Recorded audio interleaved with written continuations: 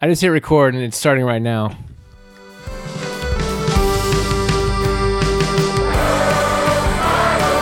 Beer.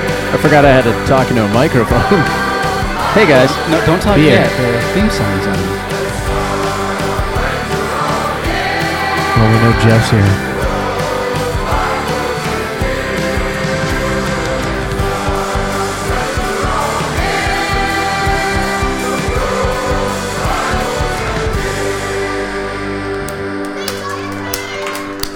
That was crisp.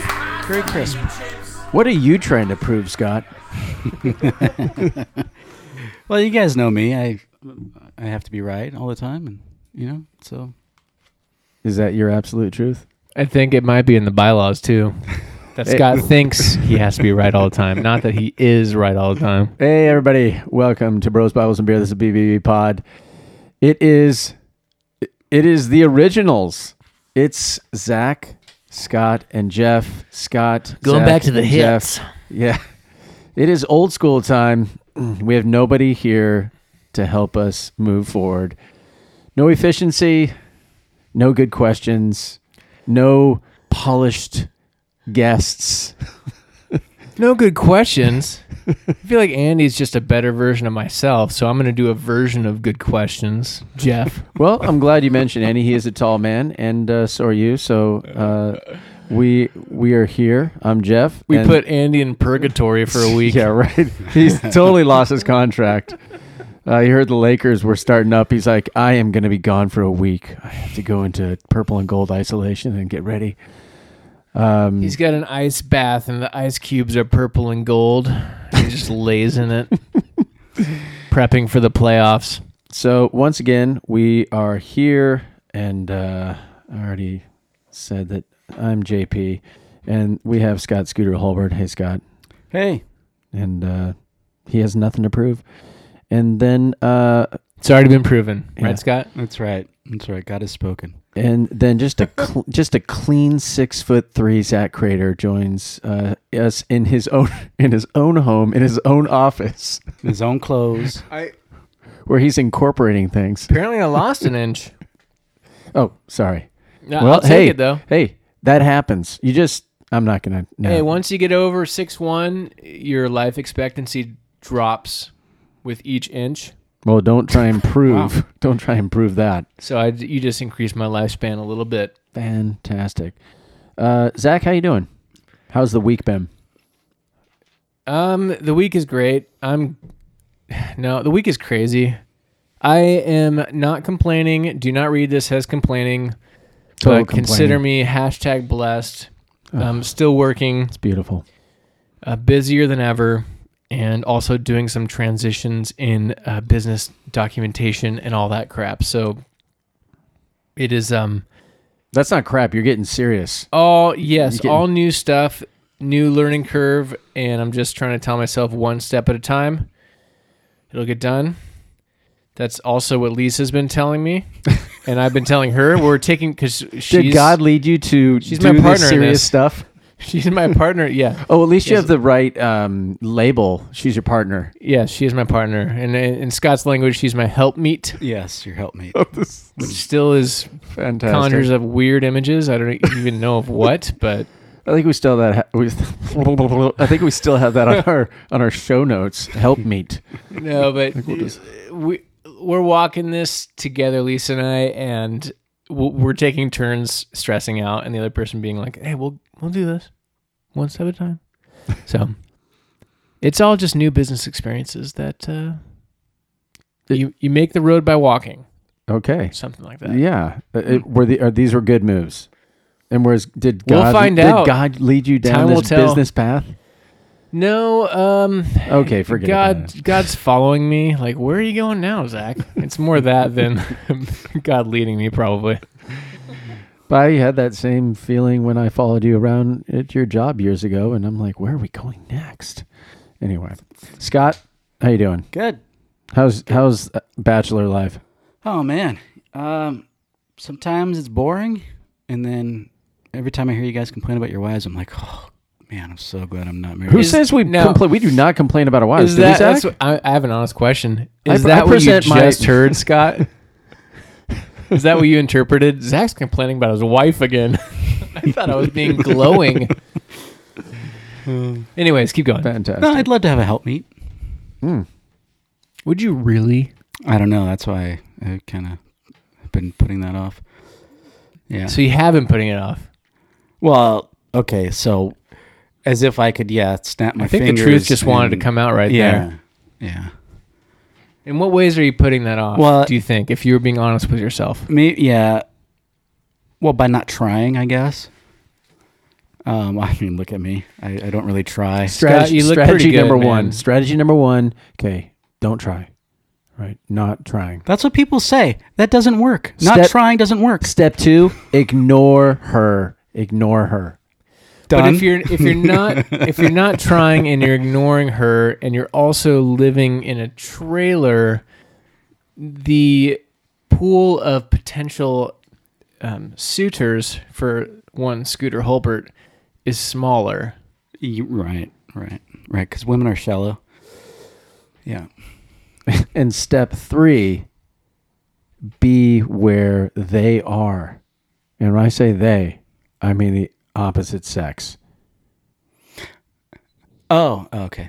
Is there a good Thanks for is there a good clarifying. populated place for How's the singles game in the Yeah. trailer I was place gonna you s- live? I was gonna say right now, probably the best place to Yes. would be a hospital. A lot of nurses. It's really the only place women are gathering these days.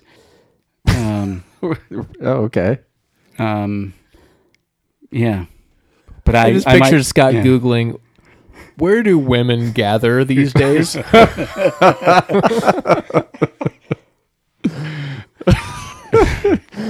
Just conspiracy theory. I'm just imagining the government's actually listening to all of our conversations and all of our searches and everything that we're doing, and then they're stopping in their tracks and they're like, "Wait a second, what is this?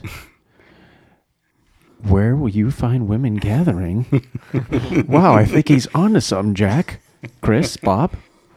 Okay, let's go find Scott Holbert. All right, and Yeah. And you? and me, Still I'm mixing it so up happy. online. I'm so happy. Yeah, but I've taken it offline, and I'm sending some information to somebody I've been having a conversation with, and it's actually gotten to the point where I'm like, I'm all good with this. But what I'm super excited about is the fact that Little League, softball, I'm here, pro sports in general, like things are happening. They're moving quickly, like within days. Just as you snap your fingers, like, whoa, my kid's playing softball today. And it was just a call from the coach that, hey, we're practicing today. We're starting up. Nice. And I'm like, oh, that is awesome. I mean, it's awesome for my kid. It's awesome for the teams and sports and coaches, and just to be out there having fun and getting back to how life should be. It's just You exciting. can make a reasonable case that you can still take precautions or be more aware of the current situation than we were when things shut down. Right, Initially, like before forcing they them to shut down? lead. Yeah, like forcing them to lead off. You got to lead off at least 6 feet. You cannot stay on first base with the players playing first base. Okay. Automatic lead off. All right, shut that door. The family's home. When the pitchers can't lick their hand and then touch the ball. Nobody's watching. Yeah. Yeah. So life is good. The kids are playing all over the place. I went and mountain biking in, not really mountain biking, but I went biking with kids and the neighborhood kids and doing jumps and having fun. And I'm like, am I going to break something out here? I'm not exactly sure, but I'm having a ball. Only if God wants you to. So life is good. I'm enjoying my time home with my family. Okay. So now that we've got that squared away, Well, I did have one question. please. That's actually really good, guys. Under 10 minutes. How was your week? Boom, done. And now I'm continuing it. Yeah, But- we're going to edit that out. But and comment or don't, Jeff. But you do have an open invitation for anybody that knows film crews to follow you into a hospital. Oh, yes. This is on your Let's Facebook do this. feed. It is. Because you want to eliminate the fear and show how you're not afraid, and to break this separation Right. that the fear has caused and guidelines have caused, and whatever, however else you interpret that. Is that still an open invitation? If film crews get in touch with us, are you going to charge into a hospital and hug people? Yes. And touch people? Yes. And that's kind of where I started, weeks ago when, shaking hands with people at the beach, and I'm thinking there's something to this. Like, Jesus didn't call us to, isolate from each other. So it was when I thought about this recently, I'm like, okay, enough's enough. Like, I've got to stop hiding, and we've got to stop saying, someone would just do this, or how can he do this, or how does the president, how can he say that? And, the Democrats and Republicans and blah, blah, blah. And I'm like, okay, nobody's really doing anything until really recently, where people have been opening up businesses, and there's been sheriffs, and they've been like, hey, have fun, be safe, enjoy, the day or the night or whatever it might be. And it's like, okay, there's some momentum here. It's building. And a little bit of the politicians' power is being lost, especially if the people just go in another direction. You're like, whoa. If this goes this way, I'm going to look like an idiot if I don't start just saying, oh yeah, everything's good, go back to normal. And I'm like, this was probably about a week ago where I'm like, I want to get out there, and I want to just go into a hospital. Obviously someone's like, oh, you can't do that because of the laws. And I'm like, something's wrong, but I get it. But I'm like, I'll go into any hospital, anywhere. Just get me a red and a blue camera crew and film me hugging. Oh, you want a bipartisan? Yeah, I don't want Fox running something and then NBC running something separately. I want it like live, and I want it streaming, and I want it like for 5 minutes or 30 minutes or however long it's got to be, unedited, and then what? Like, but then I thought about it more after, and I'm like, you know what? People will just spin it. They'll be like, well, you're immune. You're immune to it, so you probably had it before. You just have a stronger immune system. So is your thought that you would go in and hug people with COVID, and then yes, and then you would be okay, and think you invoked the power of Jesus Christ and the immune system in your post about being protected from it? So yes. Would you ask, like, you'd ask people, hey, are you positive? Consent? Would you get consent? Well, first of all, if I could have the situation that I wanted, and I was allowed to go in, and film crews could come in with their hazmat suits on, and we could, I would just have what I'm wearing right now, just talk with people and give them a hug, and like, just, you could pray for them. And I mean, they're literally sitting there isolated because there's nobody allowed in the hospital. I mean, someone's got to do something. That was part of my thought. Like, you actually get better when you're connected with people. I mean, you're more healthy when you have good conversations with people, when you have physical touch. I mean, even going back to when babies are born, just having having a baby and a mother connected makes a huge difference. If you don't have that, I think Obama said, you might die. It's a terrible Obama, but I know he said that. And that was an awful transition. Yeah. Anyway. So I think that. So that was the thought. Yeah, if you want to go into, so that's a little more than your post. Keep going, Scott. Yeah, I'm sorry. To like, talk to people and comfort them, pray with them, and or prove that this thing is overblown. Because I think chaplains are allowed to go in, and of course they'll be suited up, and they can go in and talk. So to answer your question, there's very few statistics that even at the beginning showed middle-aged people being affected. No kids, no teenagers, no young adults, no, it was, old people that lived in Italy were getting obliterated. And then it came here, and I'm like, this is kind of crazy. And I'm like, wait a second, something's not right. Nobody knows anybody. It's not as bad as originally forecasted. That's for sure. That's undisputable. Right. But so that was kind of my thing. Like, okay, this isn't as bad as we thought. And it's being played out like it's the Black Plague. So let me go into a hospital and demonstrate that this is not a death sentence. Yeah. That's a little more clear. Like, you want to see people that have COVID, and you want it to be, you're looking at as you're encouraging, and you're trying to eliminate the fear. But on the post, when I first saw it, I thought Jeff is like single-handedly trying to just either prove that it's a hoax or prove that I don't know. Prove exactly what it was less clear than it is now. But could you not?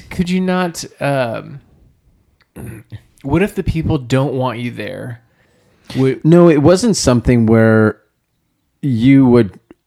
I mean, force yourself you can onto. See how you could create more fear by just going up to people and no touching them. Well, think about this. If people already have, it'd be like if somebody had AIDS. They're not going to be afraid of someone who also has AIDS from hugging them because they're like, I already have AIDS. I mean, that's just one example. But somebody who's ill of a virus, this virus, whatever it might be, me going up to them and just chit-chatting a little bit and then having a good conversation and then giving them a hug like I would do often with people that I've had a good conversation with, and then walk down the aisle and talk with somebody else. I mean, people we have isn't that what we have? There's people that volunteer in hospitals that their job is to like go in and help the patients, kind of brighten spirits, and like there was even that movie like Patch Adams, right? But it's not different than that.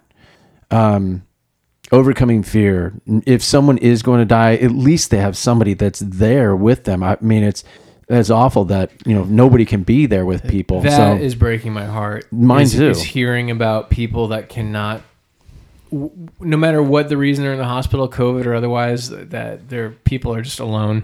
That crushes me for a lot of different reasons. Yeah. So to sum it up, there was a whole lot of points that I was trying to make. Not that viruses don't exist, but okay, the Black Plague is not here. So could I go in, help people, and also help people outside of this realize this isn't a death sentence. It's not the end of the world, and it's not spreading like a wildfire. So we need to get back to a little bit of normal. Well, certainly Fox and CNBC, or that's the business, NBC, CNN, you guys all have reps that listen to the show, so you can reach out and let us know. Wouldn't that be amazing? That would be, as long as I don't die, that'd be amazing. That's the other thing. You invoke Jesus' name as protection, kind of a thing, and yet there have been stories of pastors engaging like normal, right, and have gotten it and ended up dying after proclaiming that Jesus would protect them. But we don't need to get into all that now. And I just to clarify, is that a possibility? Just to clarify, if there was 5 million people that died within 3 weeks of this thing hitting our coast, I would not be going into hospitals. I just want So there's some common sense in there then, huh? I would not have left my house. I just want to make that clear. I would not have gone outside. I would have gone straight Democrat. Why you gotta be all partisan now, Jeff? All right, moving on. Sorry. Yeah. What do you got, Jeff? Okay, let's play this. Let's play this. Oh, you got a clip? I got the Ravi Zacharias clip. All right, plug your phone in there. I'm gonna lift my leg just to make room for the cable, and You ready? go ahead and play the clip. Yeah. So this is Ravi Zacharias. He is speaking at a probably just an event that he was running, and it was last year, late August 2019, and he's talking about absolute truth.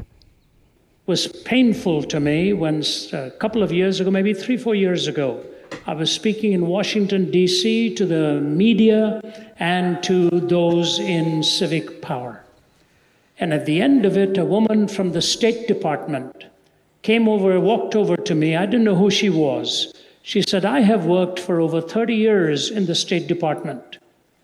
I have never sensed the mood so toxic as it is now.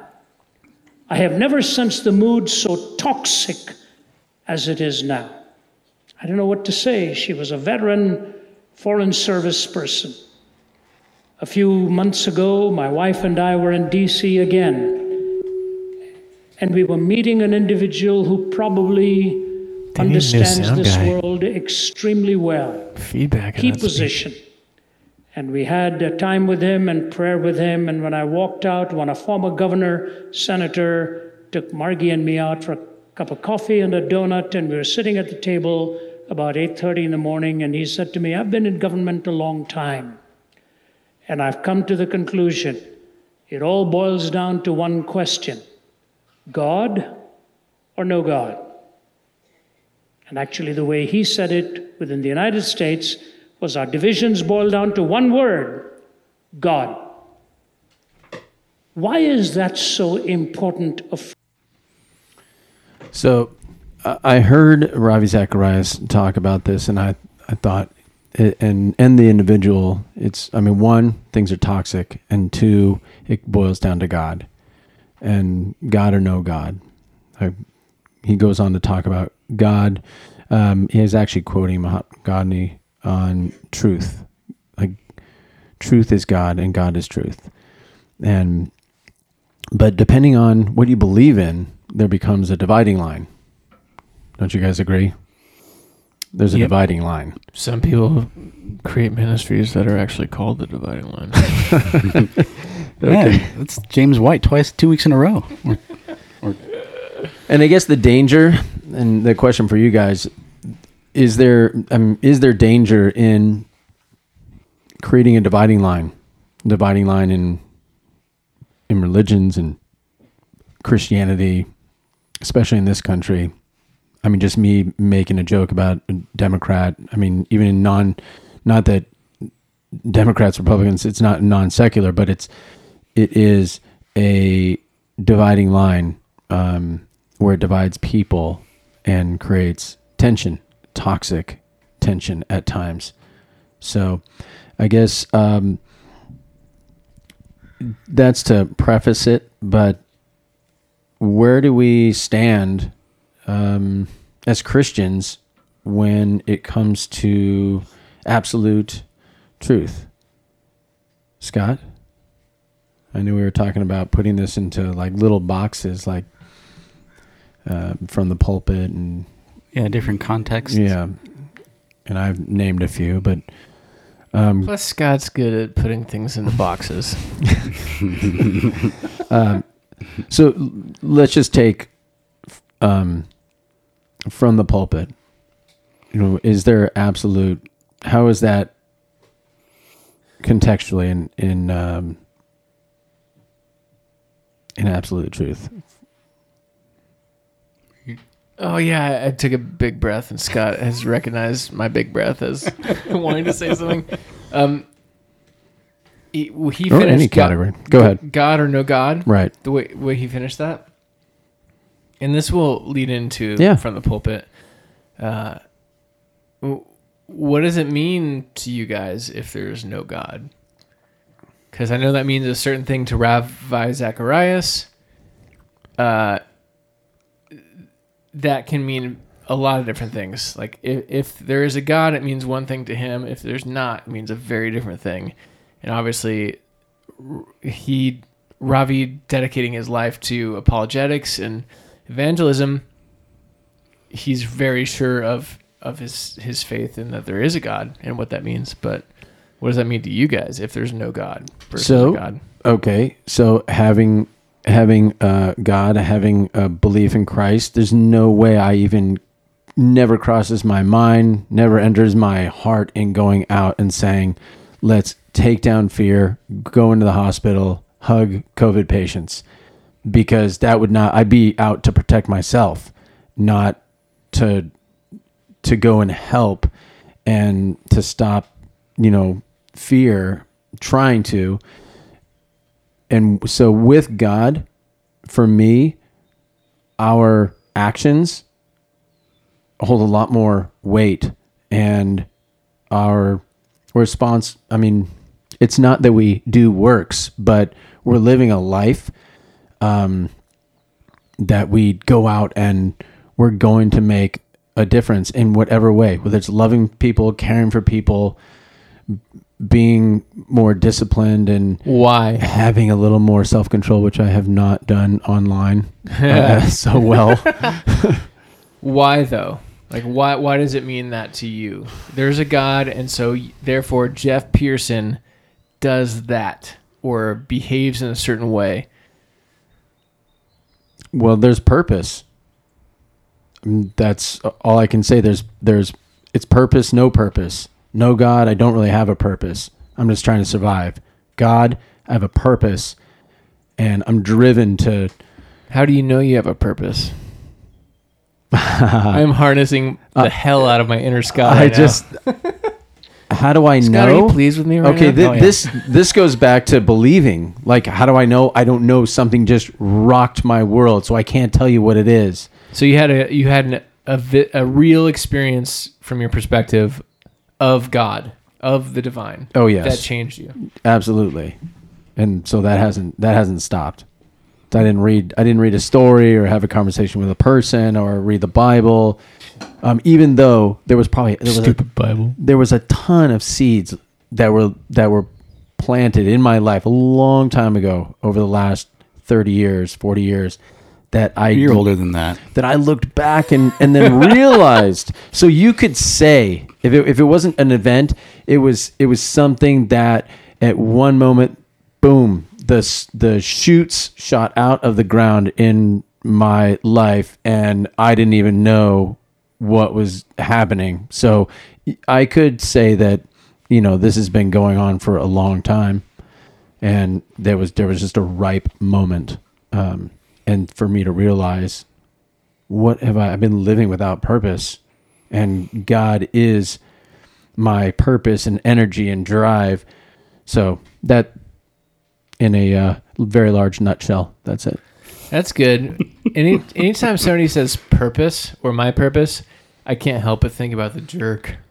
And when Steve Martin finds his special purpose, which has nothing to do with what you just said, but non sequitur. Bad segues. Now, would you be able, Jeff Pearson, could you pretend, do a thought experiment? There's no God. Like, that's just, the truth is there is no God in the way that you conceive of God. And so how does that change things for you? I'm not joking. I almost got sick and I'm tearing up. I'm not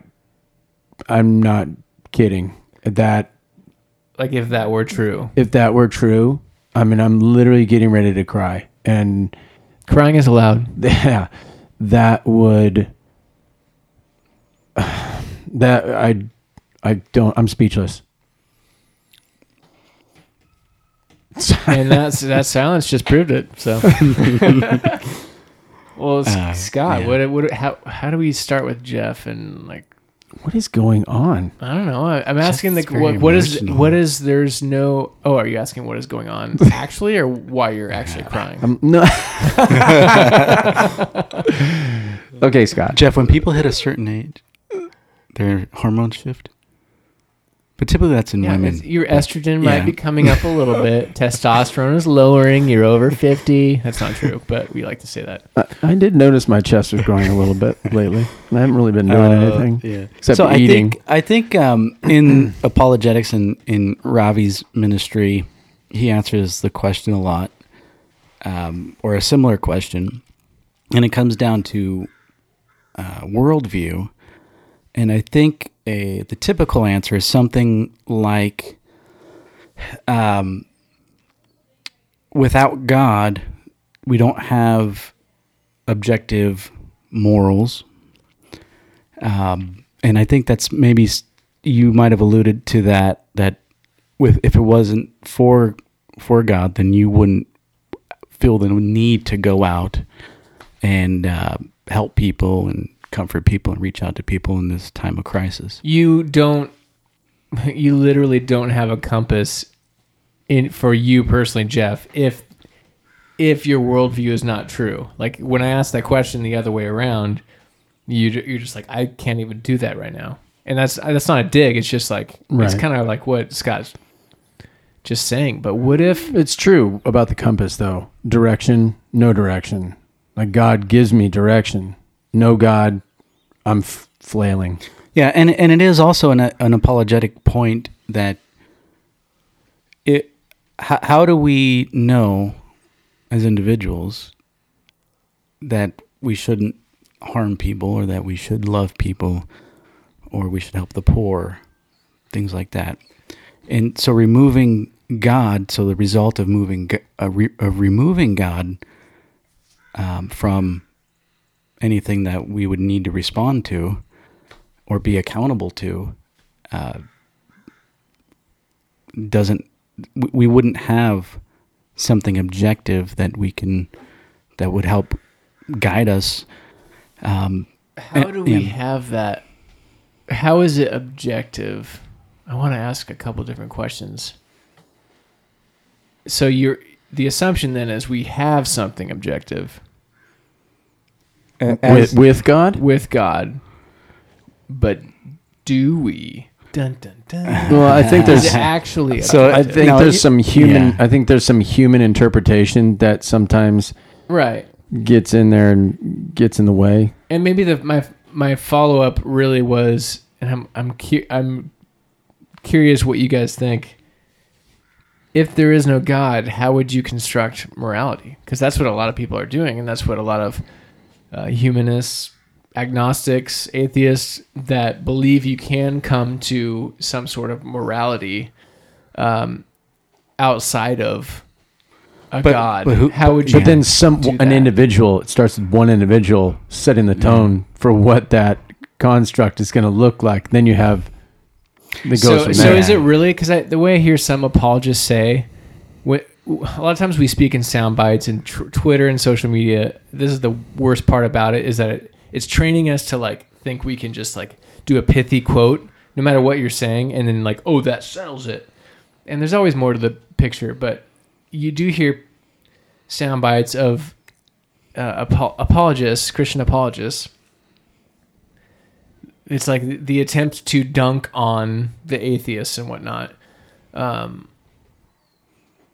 But The problem is people who speak up louder than others they tend to control the conversation, the narrative, whatever it might be. And so someone like Gandhi, who's what was the quote about truth he said? That Zacharias quoted? truth is God and God is truth. And there was something intrinsic about I like that. truth and that God, cannot be destroyed. He's not going to explode from the inside of him. He is. So do we not know anything? Like if there is no God, there's no way for people to know that when you kill somebody, that is a worse scenario, or if you get killed, that's worse than you being allowed to live. Like you can't even think that because there's no God, because that seems like a stretch. Well, I think it's why. What would stop me from killing someone. Who is someone else to tell me, or who am I to tell you that doing a particular action is wrong? So I'm Go ahead. because I'm a guy that has stuff and family, and I Why would enjoy, I care? That correct? You might not care, and you could kill, and then somebody else does the same to you. If this pattern continues, there's no humanity. Is it possible that humanity can recognize that this pattern is destructive, and that we can make decisions to lead us out of that pattern of destruction? This is all absent of a God objective. God. That's possible, but yeah, if someone can kill me, I'm better off. I'm better off being the aggressor, and being the first to kill, because then I can get what I want, and that's how I think I can survive. The point being is that there's no trying to. You can think about those things and what's better for society and humanity, but an individual, they don't have an obligation, or there are cases where they can see a benefit in doing harm to others. So I had posted this quote: "We want what we want when we want it, and when we get what we want a little bit more." Which leads into, if there's no God, then humans will just want what they want, and they won't stop. And to add to that, in today's environment, people saying the Constitution's being, is being trampled on, my rights are being taken, and this person's doing it. If that's true, then there's just specific individuals that are doing that, and people feel like they're being oppressed. And on the other, and then there's the break of people that are on two sides of the aisle, red and blue, that are arguing and saying their way is right. They're saying, like, I'm overstating this, like, I'm God and I make the rules, and we're not going by a morality ethical. It's just like, this is, you're taking what I want and you're saying what you want is better than what I want, and it's a vicious cycle. And with no God, I think things can really spin out of control, and even then it might just go crazy regardless, because humans are humans. We're greedy and envious and prideful. And then when like half the world's dead, they'll be like, okay, I repent. I didn't mean to do that. Yeah, I'm not sure. Well, and we've had thousands of years of. We've had tens. It's of never thousands stopped. Right. Well, no, but you can see there's a progression to life, and there's probably reasons for the progression. There's a progression to human history that is leading to more reconciliation than not. But where's the progress? We've killed 50 million babies in this country. Yeah, I understand. No, I think Scott has a point. Like, where's the progress? That's a point I'm sympathetic to, but overall of human history, like when you look at physical violence, I'm thinking of people like Steven Pinker, and I think he wrote Better Angels of Our Nature, and another book that was like kind of the sequel to that. Are we following God That was better? a hell of a lip smack. For whatever reason, there is more flourishing in general. Absolute poverty worldwide is projected to be virtually eliminated by 2030, I think, by the UN. Like, this is not that our problems are going away or they're gone, but was it big picture things are better. But what does poverty have to do with God? Well, so I think with violence going down, you're saying a trajectory of violence going down overall. That could be directly correlated with poverty going down, because in general, where there's less poverty, as wealth increases, crime decreases because people have less reasons to commit Right. crime. Yeah. I don't necessarily see that as a moral issue. People becoming more moral, learning to be good. They're doing it because of their Yeah. more potentially because of their situation. So if poverty goes down, or poverty goes up, which we could see very soon, as hundreds of millions of people. Why are you doing a Bill Gates there and laughing while you're saying poverty's going down? I can't wait. That is, when you hear Bill Gates talk, he's got this little, I don't know if it's a tick or a tell, but he'll just have this weird little giggle in the middle of whatever sentence. And it's usually when he's saying something creepy. Okay, Yeah, but and the uptick in the turn of the 20th century, you have the world wars, you have tens of millions of people killed by Mao, you have 20 million people killed in Russia. So there's a huge uptick there, and then we could be just in a lull now, but there is a lot of it's true. There is a lot of violence going on in China, in North Korea, in Africa. There are tens of millions of slaves in Africa right now, or around the world. Yeah. So I don't think that human morality has gotten better. I think we you're see right. a It lot was a little bit of a of side note or Yeah. a tangent. And Zach, I get it. I mean, I get the point you're trying to make, that the progression of wealth has gotten better, less poverty. People are spreading their wealth, the hope that they're spreading their wealth, and it's impacting.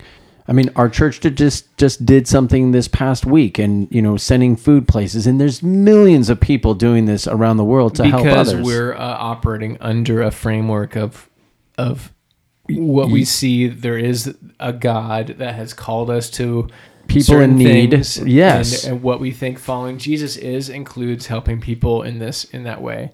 So they're jumping off of that. What is really fascinating that I've chewed on a little bit, and that I know atheists and agnostics that think we can construct a morality for human flourishing, which I'm not convinced that we couldn't if their starting point of there's no God, if that was true, there's a version of that to make human and creation. That's a weird word to use when there's no God. creatures. The world or whatever, like, for lack of a better term, creation. But I could see, I get some of those arguments. I'm not one of those people that thinks, like, if you don't believe in God, then there's no possible way that you can know what's up or what's down. I think sometimes apologetics can venture into that realm of, like, well, you don't believe there's a God, so you don't know, you can't make any assumptions. So they're not that they can't make any assumptions, is that they can't tell me that I need to follow their assumptions, no matter how pure and good their assumptions might be. Well, they can't tell you based on, they don't have authority. They don't have an authority to say, this is how I know. But I think the truth is close to that on the other side. Which brings me back to what Todd said. I don't know who originally said it, but last episode, he believes there is absolute truth, but we can't. None of us know it absolutely, and we can feel confident or more confident in certain aspects. But I think sometimes we Christians, and I just call myself a Christian, Scott. I so know. you know that. Yeah, it's kind of weird. I didn't know that was a negative. Oh, well, no, it's a little surprising. Well, for Zach, it might be a negative calling himself a Christian. Okay, we're not going into this. Continue. It's just, what do you mean by Christian, Scott? Oh boy. Well, but the thought of, so what we do have throughout history is a general, let's just take the West, some Judeo-Christian background of the Bible and all that. That's what things are built on, and different versions of what it means to follow a God in the way that's been given to us. And so I think, is it a Frank Turek book? Or there's some Stealing book from about God? stealing from God. I was going to say borrowing from God. I like borrowing better. But it's stealing from God. There is like, because so much of history does have the template of a God that wants certain things, and therefore this is what you should do, and that means very different things to different people, but the overall arc of that is how we have gotten to where we are and where we get a lot of our morals. There is a lot of borrowing, but ultimately we are jumping off of presuppositions, and like the objective template for the Christian is a thing, whether it's the Bible or the view that there's a God that gave us the Bible, or however that works. And then for the atheists, it's a different template they're jumping off of. But ultimately, we're jumping off templates that are unprovable in the purest sense of the word. Unprovable? Yeah. Well, in the atheists or non-theists, are those the same things? Or agnostics? It's difficult, and I think going back, Jeff, to when you were about to cry earlier, it's difficult. His eyes are still watering, but it's mainly because of where the conversation is going. It's difficult to remove God, and I think, Zach, like that. I think that's kind of what you're saying, is that Judeo-Christian ethics have been so ingrained into Western culture. It's difficult to remove God completely. You can't remove God, because those morals have shaped the minds, whether they know it or not, of these secularists who are trying to come up with an idea of human flourishing apart from God. But it'd be difficult to do that because these ideas are so embedded in. It's almost impossible to know what life would be like now if there were no Judeo-Christian right overall like overarching template that society has kind of been built off of in various ways throughout the universe. And I say universe because the world, the earth, is in the universe, is it not, Jeff? It sure is. So it's in the universe. Wasn't listening to you. I was thinking about what I wanted to say next. I don't know what you guys were talking about. That's what we do. But stream of thought, heredity in our families and our lineage going all the way to the beginning. I like sex. But there is consistency. Like, it'd be weird if our kids didn't act like us, look like us at all. And so as we start from the beginning and move forward, there's this consistency in like who we are, what we'll look like, what we'll act like. And there's this scaffolding that's built. And so with God, there's this scaffolding that's been built, and you can just look at the Bible, and there's these themes and there's consistency, and without like take heredity traits away, and like how we connect is lost. How we kind of build, and you could say, I mean, a scientist would say, well, then we would just construct new, things that we would hold on to, and there might be truth to that.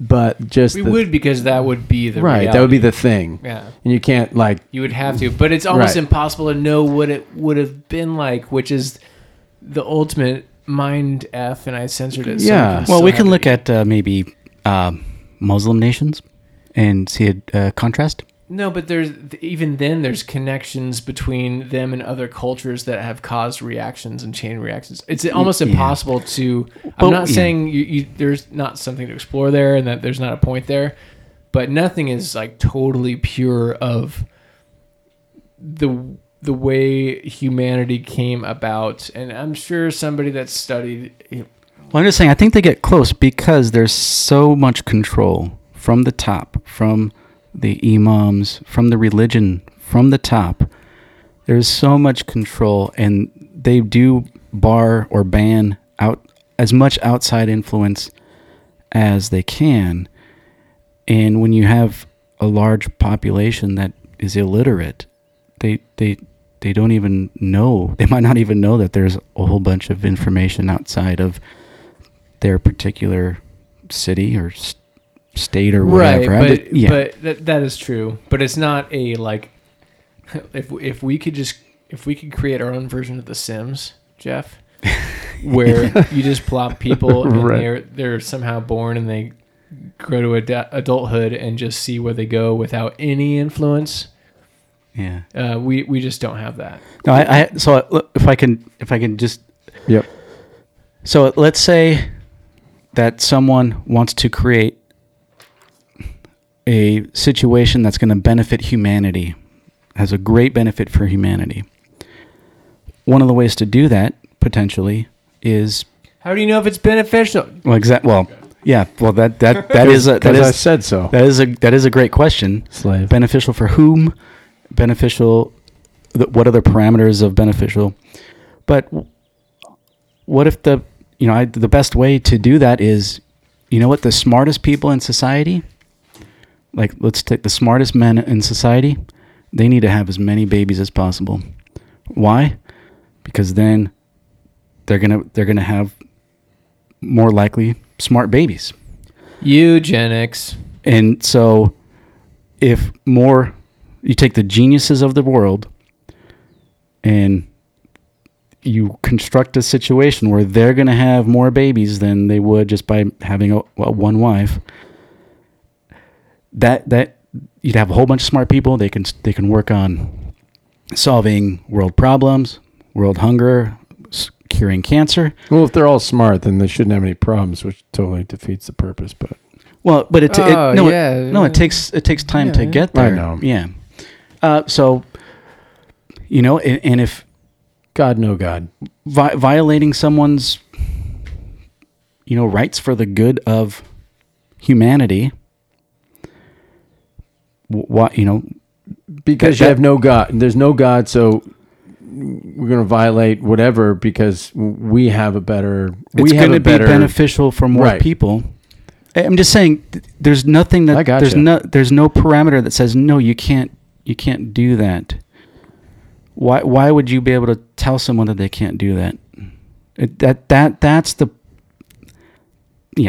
the problem Right, with it comes not back- having an outside. It comes back to, well, that's not right.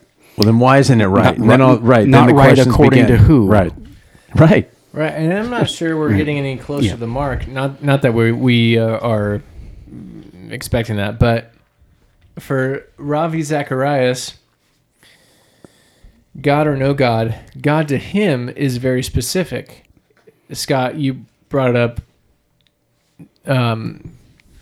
Muslims and recognizing that there's differences on how that faith gets played out for them. A wide range, and so you could point to versions of that have been destructive throughout history, versions of God or no God, where God in the God of the Bible wants us to do X, and that doesn't work out for the people on the other side of that. It still doesn't solve that, and I'm not trying to solve that now. It definitely, if God leads to flourishing, that's closer to truth. I'm comfortable with that statement versus like when you say truth. Well, it's like was it Gandhi? I like the Gandhi Yes. quote of God is truth. But truth. But this Like is actual truth. The truth that none of us absolute can truth, really yes. not your truth. No. Right. Actual truth that is universal and let's just say absolute. The problem is I think a lot of apologists and or people of other faiths that are really concerned about this, they feel like I have the absolute truth has probably done more harm than good. Whereas like a version of I believe I have absolute truth, let me keep a little open hand and learn from people I come in contact with would probably be more healthy. But absolute truth the idea that we can grasp absolute truth in the purest form probably has done more harm than good and destroyed more people than we would want to admit. But even your, I don't quite have absolute truth, and so those who I come in contact with will assist you, but then ultimately it comes back to it's your choice. You're getting to choose who you extrapolate information, good, right, wrong, and it still ends up coming back to, well, I don't. Yeah, I could never. And they don't. I could never make You never a will. truth statement to anybody. None of us will. I'm getting out of the business of making declarative, this is the way it is for me and therefore it should be for you. Like, that's very uncomfortable for me now. Oh, I'm sorry. I'm not complaining. I'm crying I again. think it's a good thing. But so my faith and my trust is in the power of forgiveness and agape love to transform the world. And the more people are living with that lens, the better. And so I will institute a law to force everyone to so good. I love to be I love loving. that. I love to be that. loving. You will be self-sacrificial. You will say sorry right now, you little 5-year-old. You will love and you'll say sorry. No, that's now. what I'm confident in. I cannot make a universal objective claim that is the absolute truth, but I can make a solid argument, and I think that's where apologetics is at its most healthy, when it recognizes we are making a solid argument based on a couple of things we believe are true, and so we can make a reasonable claim to why that's true, versus it says it right here in the Bible, therefore it's true, and F the world. Right. Now, okay, so I've never heard an apologist say F the world. Strawman. Nice, Jeff. Awkward pause. Yeah, love. Let's back up. Have you guys noticed though? I'm trying to frame things in ways that Scott will appreciate, and I'm definitely trying to not be like, let's argue with Scott. I don't know if you guys noticed. Too late. We're going to call that a post caveat. Scott's Good job. probably agreed with me more, even if he doesn't agree with my personal opinions. I think Scott's agreed with more than not of what I've said. You're doing amazing Tonight. You're doing amazing. This moment of Zach seeking affirmation has been brought to you by Knob Creek. Get a little knob in you tonight. What were you saying, Scott? He was talking. He started with love, and then you broke in. Anybody listening? I had paused. Anybody listening right He now is gave a like, pregnant gosh darn pause. it. I had a lot of pause These there. guys. Yeah, We're still in no God. God. Yeah, so objective truth. So when purest in truth, objective truth in the purest form, or absolute truth in the purest form. If we truth at all. I do truth. God, you guys keep going. You're killing me. Scott's being very careful. I appreciate this. Efficiency. Can we have confidence in what we think is true? Should we? Well, I think I'm going to turn into Scott right now. I'm going to be asking myself, well, what is it that I'm doing with my truth? And what are you doing with your truth?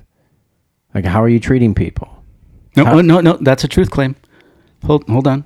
How are you treating people? Where does that come from? If you have a conversation with somebody and they're like, you're an a-hole, I'm like, what do you mean? You're like, you're very selfish. Like, all you do is ever come to me and want something from me, and you never want to have a relationship and be like, ooh, okay. And so in that regard, I'm like, okay, my truth of how to go about life is not working for others, and it's consistent with many people. So the one variable in this is me, and I'm the one that needs to change my ways. But you're adopting a position that you should be nice to people be absolutely. loving towards them. Yeah. Where do you get this idea? And are you confident in this idea? So we're talking about truth at different levels. Is there a God level and then human interaction level? You're asking a lot, and it's really good, Scott. Is it better to say like how confident can we actually be? That's kind of how you started that. Okay, I think some of which this I comes love. from my lineage thought, which is that how I am got passed on to me from my parents and got passed on from my grandparents. And you gave that to your kids. And then, oh God, through procreation. Yes. You know that. some things not good. And so I would say it's like, well, what my parents say is truth. And then we move forward in life until maybe you have this relationship with God or some other entity or connection that changes how you view life. Like some people go to college and all of a sudden they come out of there and they're a totally different person, have different beliefs, and so things shape you. And I don't know, maybe the falling away from God, going to college happens a lot because people, they figure out, wait, I want to do my own thing. I don't want to follow this construct of God, and there's a right way to do things. By the way, I think that's a universal. Yeah. And that, you could probably find traces of that in the Bible of like, get out from under your parents and go. You need to go. And you touched on a couple metaphors that are beautiful. Is that, and through experience, we know. Well, let me just say, kids are like puppies. Puppies are like kids. If you don't set them up to succeed when you're raising a kid or a puppy, you're going to have a hard time. They flourish with boundaries, and kids need boundaries. Kids need absolutes that come from their parents. They cannot afford to question, nor do they have the ability. Some kids start to get the ability to question really quickly, like too quickly. But kids need boundaries. So there is a great case to be made for a dualistic, this is bad, no explanations, it's because I said so, and this is good. But does this come from God, Bible, what is it, spare the whip or whatever it is? Spare the rod. Thank you. But does it come... Spoil the child. I've heard different. But it's also time box you're talking about. When they reach a particular age, you want to explain things. Right. And it's going to vary by, it's like a wisdom thing. It's going to vary by kid. One kid is not going to be prepared for you to be like, you know what? It's time for you to start questioning all the rules I've told you. But at a certain point, I want me personally, I want my kids to question and test everything I've told them in the past. And most parents have a version of that. It's when it's really unhealthy. It's like, my way has always been correct and will always be correct into the future. And if you vary from that, you're anathema. Yeah. So I think the confidence thing in truth. Bring us back. So if we're claiming to be Christians, following Christ, and depends what it means. and there is a lot to say in Scripture about how we do that. So do we take that as our guide and have confidence that that is how we should live? Or do we say, oh, we can't be as confident as we think we can be, or we shouldn't be confident in it? Is there, and I think that was going back to the thing about truth from the pulpit. Would we expect our pastor to believe that what he's saying is absolutely true, or he's up there kind of just telling you what hey, you these are good ideas, guys. There's probably a middle ground. You gave two examples, which are good, but they're two kind of extremes. Like, well, yeah, we're in there. That's important to me. Of like, I feel like when apologetics has gone bad, and I say that because I'm speaking from it, I appreciate Ravi Zacharias, and I want to say that before he goes, because he listens to this. Because breaking news, he is not long for this world. His cancer treatments are. Nope, YouTube bans John Piper's audiobook. Wrong tab. The time for him to be with the Lord is drawing near. Anyways, we can touch on that in the close, but he's got cancer. He had cancer sort of near his spine that they've gotten out of treatments. You totally hijacked this. I was into what Scott had. I know. And Well, I'm going lost back. It. No, that's good. It wasn't great. I wanted to drop that in there for shock value. I intentionally wanted to shock you, Jeff, because I knew I had something that you didn't know. Robbie's Well, Robbie's I dying. totally lost my train of thought. I leaned heavily on apologetics as my deconstruction was starting. I kind of went into that kicking and screaming, and these apologetics played a big role in me trying to hold on. And I know that can sound like a diss. That's not what it's meant. I mean, part of my journey had space for the apologetics and where they're at, and it probably helped me descend into questioning my reality in a way that allowed me to retain faith as kind of an anchor.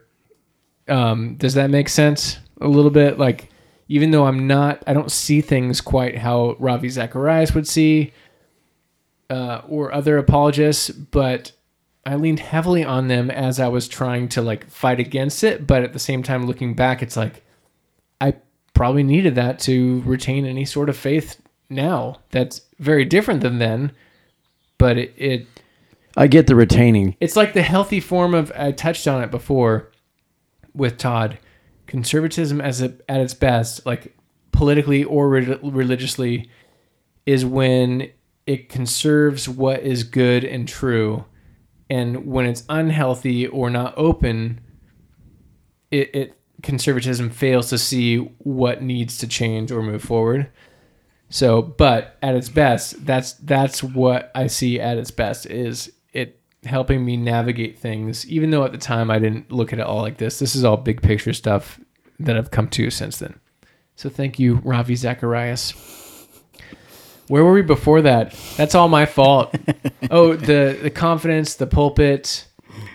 Oh, yeah. So we'll probably have different answers. I appreciate a pastor that can say, I don't know, that can speak clearly about something that they think is true, that they have faith in, that they trust in, but in a way that is like...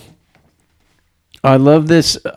So it's been years listening to you. You know, it's been years, Scott. I mean, this is just, God. I'm not sure you love the way you're saying it. I'm not sure you love it. Anyway, there is a very specific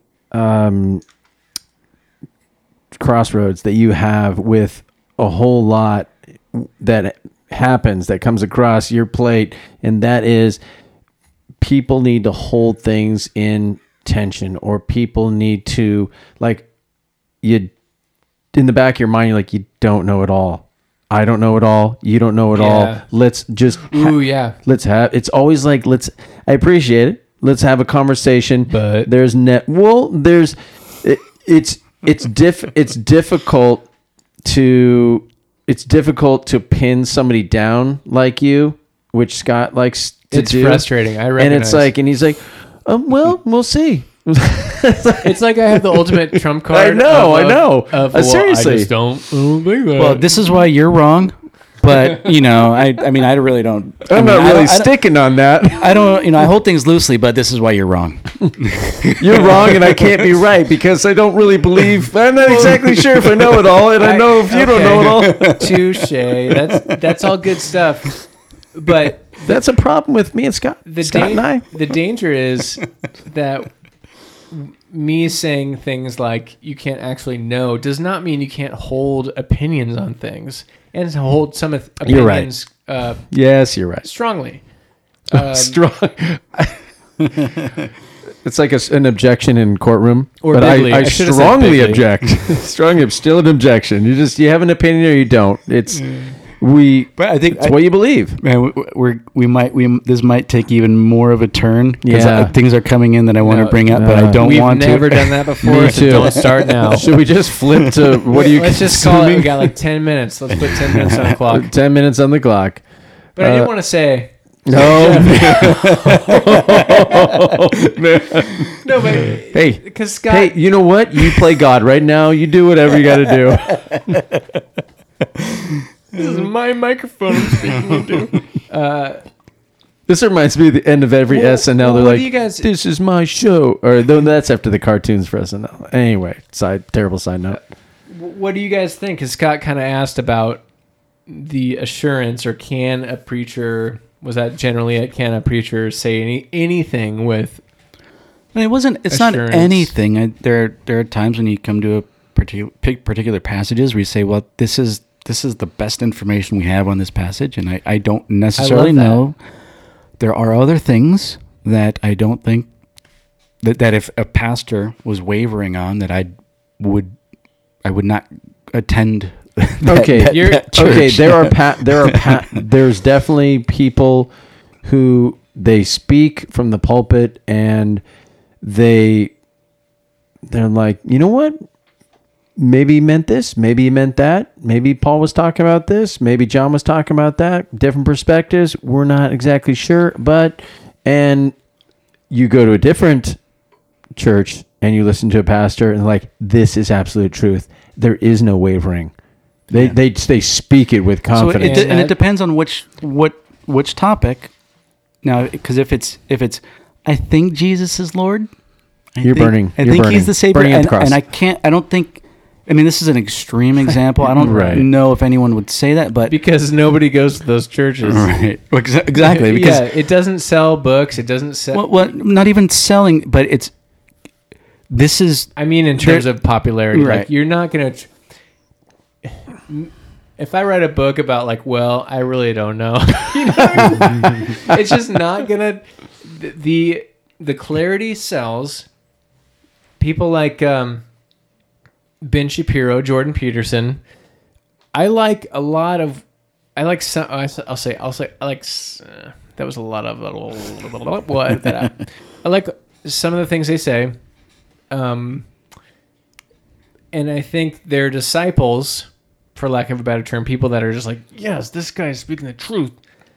What they get wrong or they don't realize is they are speaking. They're good at speaking from a starting point, and they make really logical arguments after that starting point.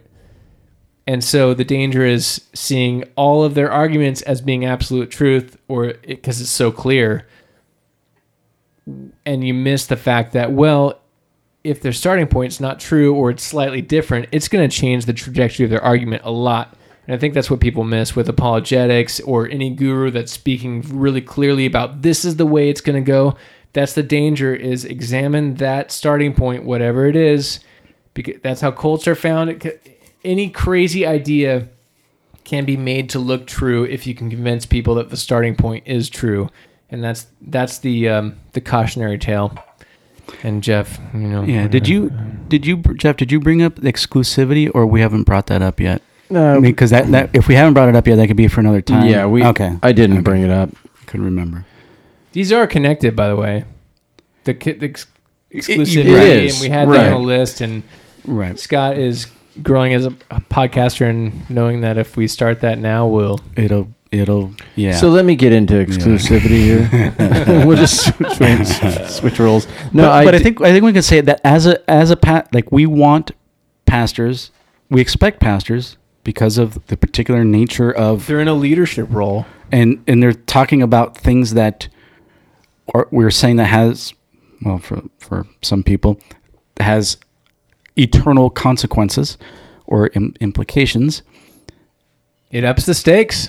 That, and what we read about in the apostles and all the prophets. I know in the Old you're. I agree with you. Mm. Keep going, but keep to your initial thought. You're trying to make a broad, all-encompassing case for your initial thought of why clarity is important. We have had feedback that we cut Scott off. So Scott, I did continue. cut him off, but I want to hear more on his initial thing. Well, I'm talking about why we would want clarity, because Yeah. these things have implications for our eternal souls, but also temporally here on earth. And I was about the apostles and the Old Testament prophets, is they died holding to particular beliefs about God. Mm-hmm. To me, there's something, for that. there's a lot to be said there about holding to particular truths and not wavering. And I think that's important. Not wavering is a good thing. Scott, that was really good. Shut up, No, I'm Zach. serious. Well, of course it was. Well, I want to encourage him. Does Jesus. encouragement He always doesn't- have to sound like an asshole? He doesn't agree with me. He only agrees with So- the way I said it.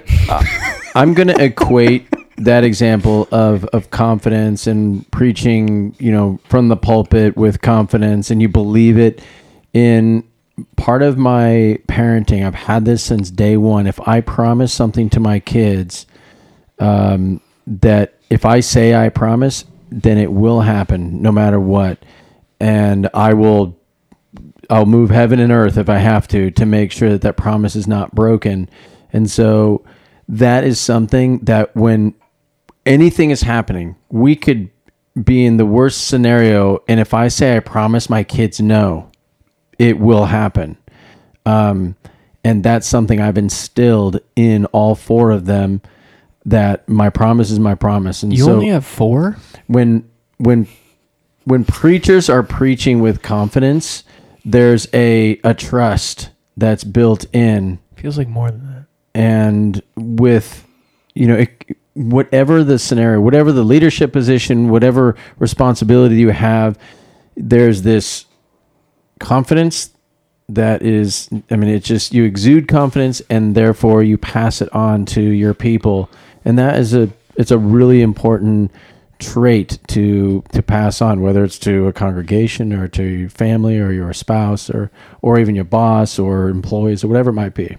So it's a really good thing to instill confidence. I would want balance too, because there does need to be humility, and I don't want the confidence to be in boldness of the voice, not a God complex or something like that. like Dude. not a pompous. Scott, I might agree with you. Confidence. I haven't agreed with you more than whatever you're saying right now. Keep going. Yeah, so not. Send me your money right now if I need an airplane. Yeah, not Gonna bring the congregation to Hawaii. because those are the No, I know. Con man I know. is short for confidence man. yeah. So keep good. Scott, that's who we're touching on. And those preachers, the TBN types, they are some of the most confident people on the planet. Because it works.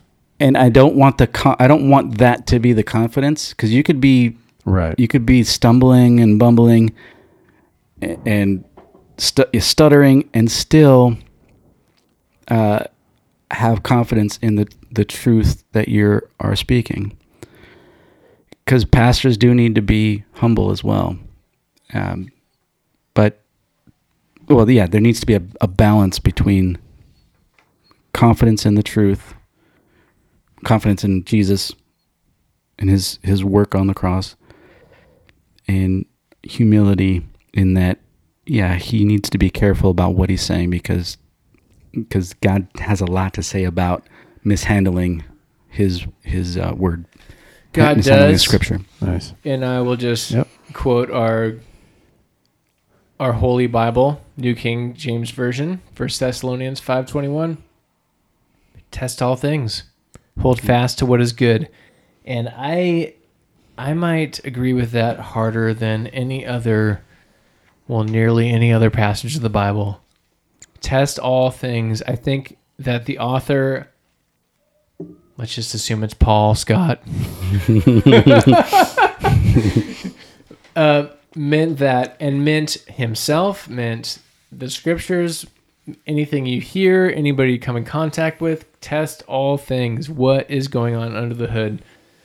And I'd like to couple that with the Berean passage, the passage about the Bereans, that they searched the scriptures, and they were considered more noble because they searched the scriptures to verify what Paul was saying was true. Okay.